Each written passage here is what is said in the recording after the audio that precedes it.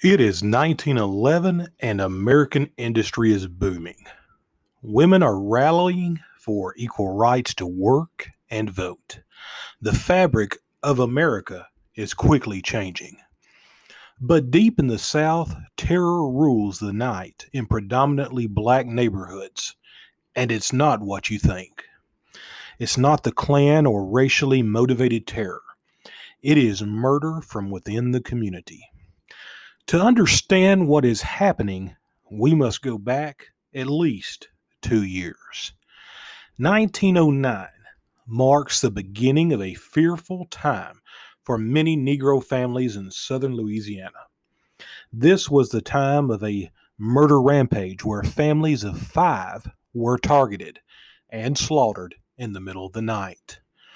And the weapon was always the same: an axe. From 1911 to 1912, no less than a dozen black families were slaughtered by a remorseless axe murderer. However, the murderer never used the same axe twice because they would always use the axe of that which belonged to the family they would kill. And while the family was asleep, the murderer would locate and take the family axe, then break into the victim's home. Once inside, holy hell, terror, frightening, and unbelievable horrors would take place as they would proceed to kill everyone in the house. Entire families were murdered all at once. The crimes would become connected to rumors of a deranged voodoo priestess and a cult called the Church of Sacrifice, which was said to butcher its victims as a part of their strange rites. One local newspaper called it the most brutal murder in the history of this section. But it was just one of the axe slayings that would terrify parts of Louisiana and Texas in the early 1910s. At the start of the second decade of the 20th century, the murders blazed a path of terror through a cluster of towns along the Southern Pacific Railroad line. And while sources argue about the first murder connected to the case, it may have been a woman named Edna Opelousas and her three children, who were killed in Rayne, Louisiana in November of 1909. The next killing took place in late January of 1911 when Walter Byers, his wife, their son, were hacked to death in Crowley, Louisiana. It was early one afternoon in late January that a police officer in West Crowley, Louisiana, received an urgent phone call. Neighbors feared something terrible had taken place at 605 Western Avenue.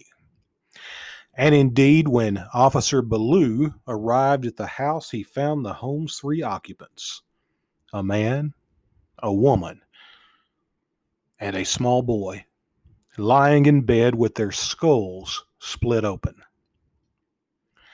It is said that the bed was drenched in blood, and bloody footprints speckled the floor. The doors were locked, indicating that the killer had come in through a window and murdered the family while they slept. There was a bucket of blood in one corner, and at the head of the bed, just above the bashed-in body, stood a bloodied axe. Bloodletting wasn't unusual in Crowley, especially in the colored side of town. However, this crime was different. The sleeping Byers family had been brained with an axe. Besides being unimaginably cruel, the killer also appeared to be brazen. He or she hadn't even bothered to hide the murder weapon, as the blood-splattered axe was found dripping gore on the floor inside of the Byers family home. Now, the police were somewhat used to crime happening in their largely poor part of town, but it was the brutality of these murders, brained with an axe, as one source put it, which surprised them the most. A little more than 4 weeks later, on February the 24th, the murderer struck again, killing 4 members of the Andrus family in Lafayette, Louisiana. Nina Martin's usual morning routine was interrupted. At approximately 7 a.m., Nina and her home became adjacent to a crime scene with her son when her son, Les Amis Felix, burst into the kitchen and said that Nina's sister and brother-in-law had been murdered. Nina, obviously distraught, rushed over to her sister's home and found an abattoir. Alexandre Andras and his wife, Mimi, some sources write Mimi, M-I-M-I, along with their son, Hakeem, and daughter, Agnes, were found murdered. Just like in the Byers case, the murder weapon was an axe, and again it was found at the foot of the family's bed. 4 days later, the local newspaper, The Advertiser, ran a short article quoting Deputy Coroner Clark, who asserted that the deceased had been, once again, brained with an axe. The article including other shocking facts, some of which were surely provided by Sheriff Louis Lacosta. Namely, the newspaper noted that the Andrus family had been killed while they slept, probably sometime after midnight. Alexandra and Mimi had been moved after death, and with the killer putting them in a kneeling position beside the bed. It appeared as though that Alexandra and Mimi were praying. Sheriff Lacosta and his men suspected that the murderer of the Andrus family was also the killer of the Byers family. By then, police began to suspect that their crimes were so similar. They may even have been the work of the same terrible monster. And better yet, Sheriff Lacosta had named their primary suspect, a recently escaped lunatic named Garcon Godfrey. A month later in San Antonio, Texas, Alfred and Elizabeth Cassaway were murdered in a similar fashion along with their 3 children. As similar as the murder of the Cassaway family seemed to the previous crimes, there were some major differences that caught investigators by surprise. First of all, the Cassaway family lived in San Antonio, Texas, although several sources say that they actually lived in Beaumont, Texas. Secondly, while all of the previous victims had been black, one of the victims in this case, Miss Cassaway, was white. This fact initially convinced detectives that a hatred of mixed-race couples was at the root of this awful crime. And though suspicion initially focused on several men and a few false leads, police focused on Raymond Barnabette, a local petty criminal and sharecropper from Lafayette, who lived in the black part of town. Raymond reportedly had a violent temper, and it was said that he was unfaithful to his wife and abusive to his entire family. He moved his family to Lafayette, Louisiana in 1909 and lived in what they call a rundown part of town. Raymond was arrested based on suspicions from his mistress. All this after a fight, and she griped about him to a friend who suggested a possible connection to the murders. It was during his trial in October of 1911 that Raymond's children, Zephyrin and Clementine Barnabette, testified against their father. It was the teenage Clementine that told a graphic story of her father returning home one night with blood on his clothes as he threatened the family. Her brother Zephyrin confirmed the same story, adding that their father bragged that he had killed the whole damn Andrus family. Both children, Zephyrin and Clementine, said that they feared for their life if their father was free.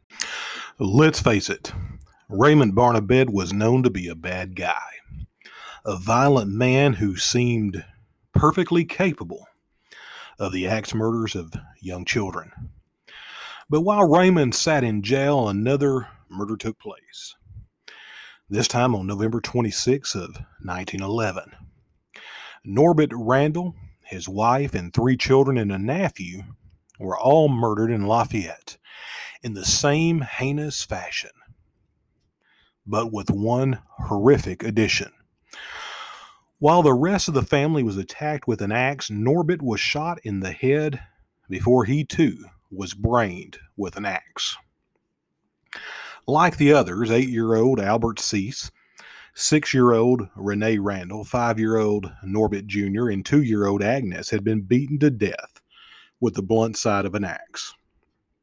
As per usual, the murder weapon was found at the crime scene, although police discovered that this axe had been partially washed. It was clear a killer was still on the loose. The horrific slaying of the Randall family sent the citizens of Lafayette into a panic. Rumors circulated that the Randall children had been mutilated by their killer. And it was because of this that well over 150 people met at the Good Hope Baptist Church in Lafayette. And it was a meeting that reminded citizens to sleep with weapons nearby. But it also demanded action from the police. Namely, the good, God-fearing people of Lafayette thought that the police should look at other members of the Barnabette family. The parish sheriff, Louis Lacosta, who was also already suspicious of Raymond's children, arrested them both. His suspicion stemmed in part from the fact that they had bad reputations around town. It was during Raymond's trial their neighbors, the Stevens family, described them as filthy, shifty, and degenerate. But there was also another detail that concerned Lacoste. When police came to the Barnabette residence to arrest Raymond, blood from the Andrus murders had been discovered on Clementine's clothes. She had testified during her father's trial that he had wiped the blood there. But the sheriff wasn't so sure. Indeed, when deputies arrested Clementine and searched the family's home, they found more damning evidence. As the Daily Picayune reported on November 28th of 1911, there was a complete suit of woman's clothing in her room, saturated with blood and covered with human brains. Not only that, but the latch on their door was covered in blood. Zephyrin provided an alibi for the night of the murders, but Clementine had none, and therefore she was taken to jail. But even then, the murders did not stop. In January 1912, 3 more families were murdered. All the victims were mutilated. Heads and limbs would be separated from the torso and strewn all over the house, reported the International News Service. In the third instance, when Felix Brassard and his wife and their 3 children were killed in Lake Charles, Louisiana, the killer or killers splayed the victims' hands apart with pieces of wood and left a handwritten message on the wall. Some sources say the message was written in blood, others in pencil. Either way, the letter spelled a spooky sentence. When he maketh the inquisition for blood, he forgetteth not the cry of the humble. It is a version of Psalms 9:12 in the King James Bible, and that message was signed by the human 5. However, the King James Bible actually reads, when he maketh inquisition for blood, he remembereth them. He forgetteth not the cry of the humble. The biblical quotation left behind at the Brassard crime scene was actually taken from the novel Uncle Tom's Cabin, which had originally misquoted the verse. The number in the signature led police to think a band of murderers was at work. And it also lent the group a nickname picked up by the press, the Human 5 Gang. It is now known that Clementine was not the only one who was committing these crimes, because the axe murderers continued even after she was thrown into jail. It is believed that Clementine was a part of a group called the Human 5, which was derived from the Church of Sacrifice. The newspapers had a field day, and they seized on the idea that the murders were connected to none other than a voodoo ritual. One of the first to take the angle, the El Paso Gazette published a story on the Browsford murders titled Voodoo's Horrors Break Out Again. The story suggested the crimes were connected to human sacrifice that took place as a part of a voodoo ritual, and they emphasized the idea of the number 5 as somehow having ritualistic relevance. 2 months ago, 6 members of the Wexford family perished at the hands of the fanatics, but one was an infant that had been born only the day before the tragedy, and in all probability had not been taken into consideration when the plans for the human sacrifice were consummated, the reporter for the paper wrote. Now comes the Browser tragedy with its 5 victims, thus completing a series of sacrifices of 5 separate families, each evidently intended to have involved 5 victims. And while these numbers were not entirely accurate, the victim counts in a particular family typically range from 4 to 6. The El Paso Gazette was one of many to run with the voodoo angle. And after their story hit newsstands, several local papers also printed the possibility that the murders were connected to voodoo. But other facts of the Browser crime scene were soon sensationalized by the regional media. The El Paso Herald of El Paso, Texas, called the murders a sacrifice and noted that the youngest victims had been found with their fingers splayed and secured with pieces of paper and pins. And it was around the same time that rumors were swirling that Clementine was the leader of some kind of a cult called the Church of Sacrifice, which was supposedly led by one Reverend King Harris, a Pentecostal revival preacher with a small congregation connected to the Christ Sanctified Holy Church. In fact, police would take Harris in for interrogation after rumors of religious involvement ran rampant. But the Reverend had never heard of a Church of Sacrifice and was visibly shaken to think that his sermons could have possibly inspired a series of bloody axe murders. The church could be found all along the Southern Pacific Railroad, and according to Clementine's confession, Harris had encouraged his congregation to use lethal discipline against any wayward member. Clementine said that the Randalls were an example of such backsliding. On top of all of this, Clementine also told Louisiana authorities that she was a voodoo sorceress who enjoyed supernatural protection from punishment. Police soon discovered a common thread among some of the victims. They belonged to the Church of Sacrifice, and Clementine was its leader. Just before April Fool's Day of 1912, Clementine started to talk. She told detectives about her downward spiral into a life of degradation and her introduction to voodoo. Before becoming the malignant religion known as voodoo, Vodun or Vodown was the name for the ancestral customs and beliefs of West Africa. With its talk about spiritual possession and examples of ecstatic worship appeared to be nothing less than devil worship to the first Europeans who encountered it. Then she described the slayings. Disguised as a man, she hopped a train and committed her first axe murders in 1909 in the town of Rayne, Louisiana, which was about 15 miles from Lafayette. With its talk about spiritual possession and examples of ecstatic worship appeared to be nothing less than devil worship. Again, that was all but apparent in 1909 and 1911. So it was not uncommon when strange killings occurred in New Orleans or the swamps of Florida. It was common to put the blame on voodoo. This was especially true when the victims and perpetrators were black. She claimed she had bought a voodoo charm meant to protect her while committing her crimes, and she said that she and her accomplices drew lots to see who would commit the murders. Initially, Clementine took credit for 20 killings, but she also added that she didn't act alone. that she had followers, including her father and brother, who would continue exterminating families in poor African American neighborhoods.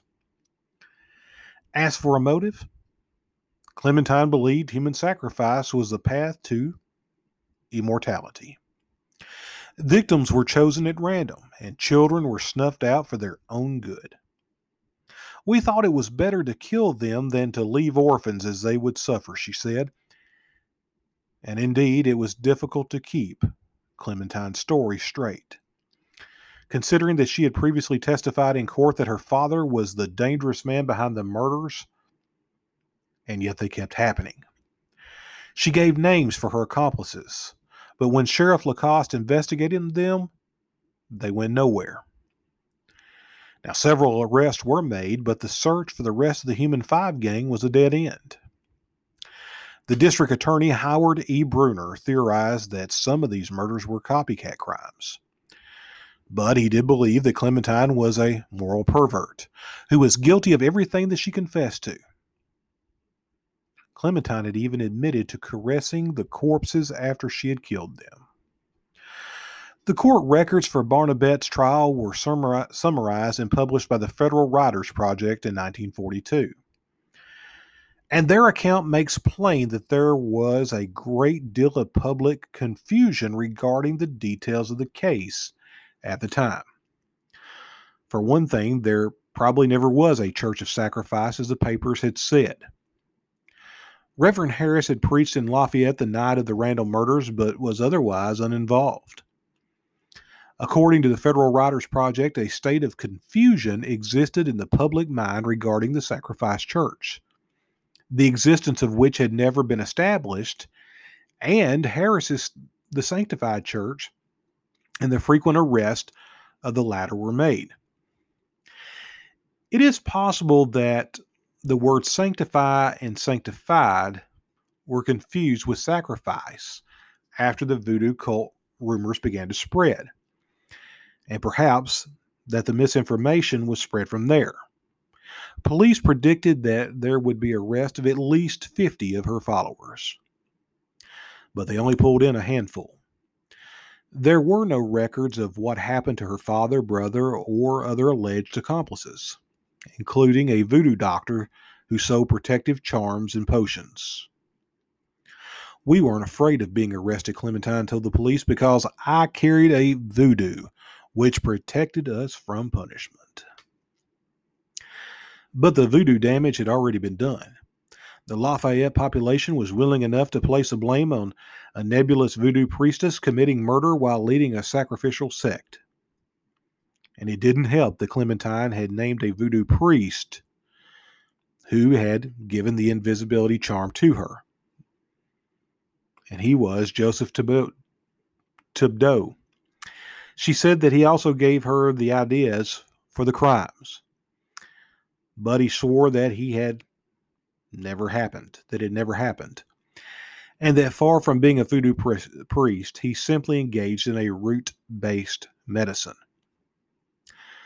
Despite investigators' suspicions regarding Clementine's confession, the stories about her continued to circulate.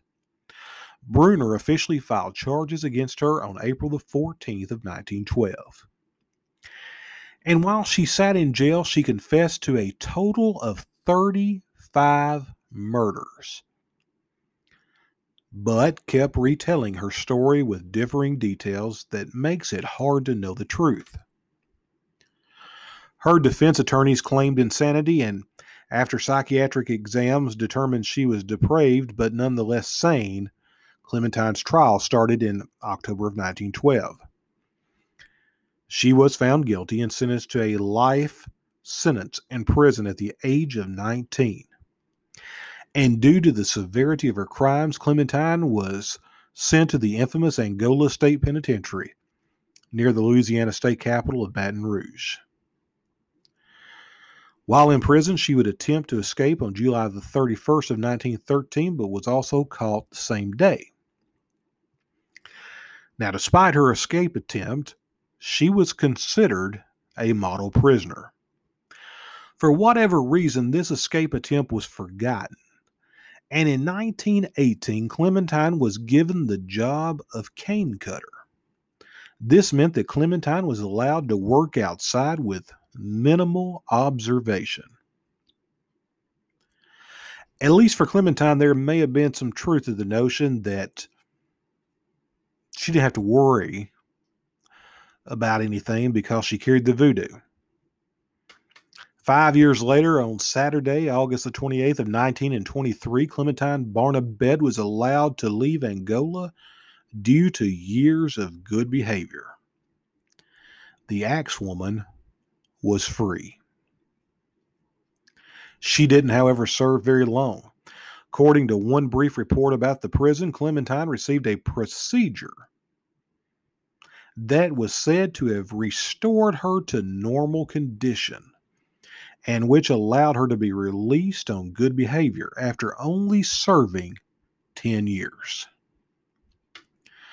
Strangely enough, there was more than one set of axe murders terrorizing Louisiana around the same time. Nearby, the murders of the infamous Axeman of New Orleans tormented locals in the late 1910s. The killings have never been solved. And several decades earlier, a killer sometimes called the Servant Girl Annihilator committed several axe murders in the 1880s Austin, Texas area. Those crimes have also never been solved. Experts are not really sure if all those murders are connected. Now, after Clementine's release, she vanished, and for 80 years, no one heard any more about her.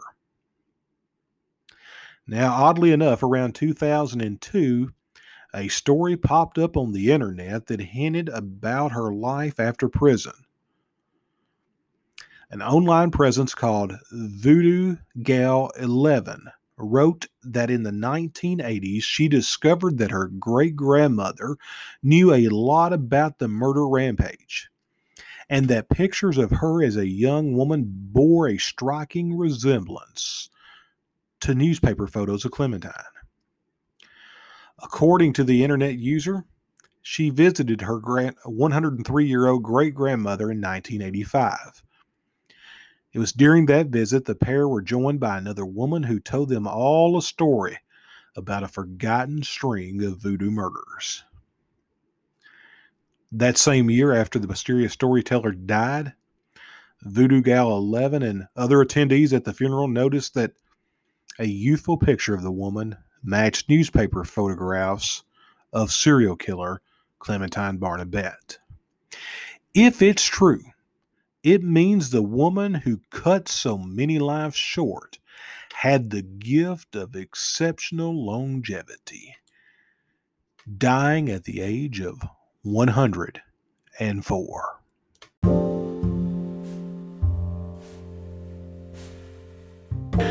Thank you for listening to the Deuce Conrad Show on Spotify Podcast.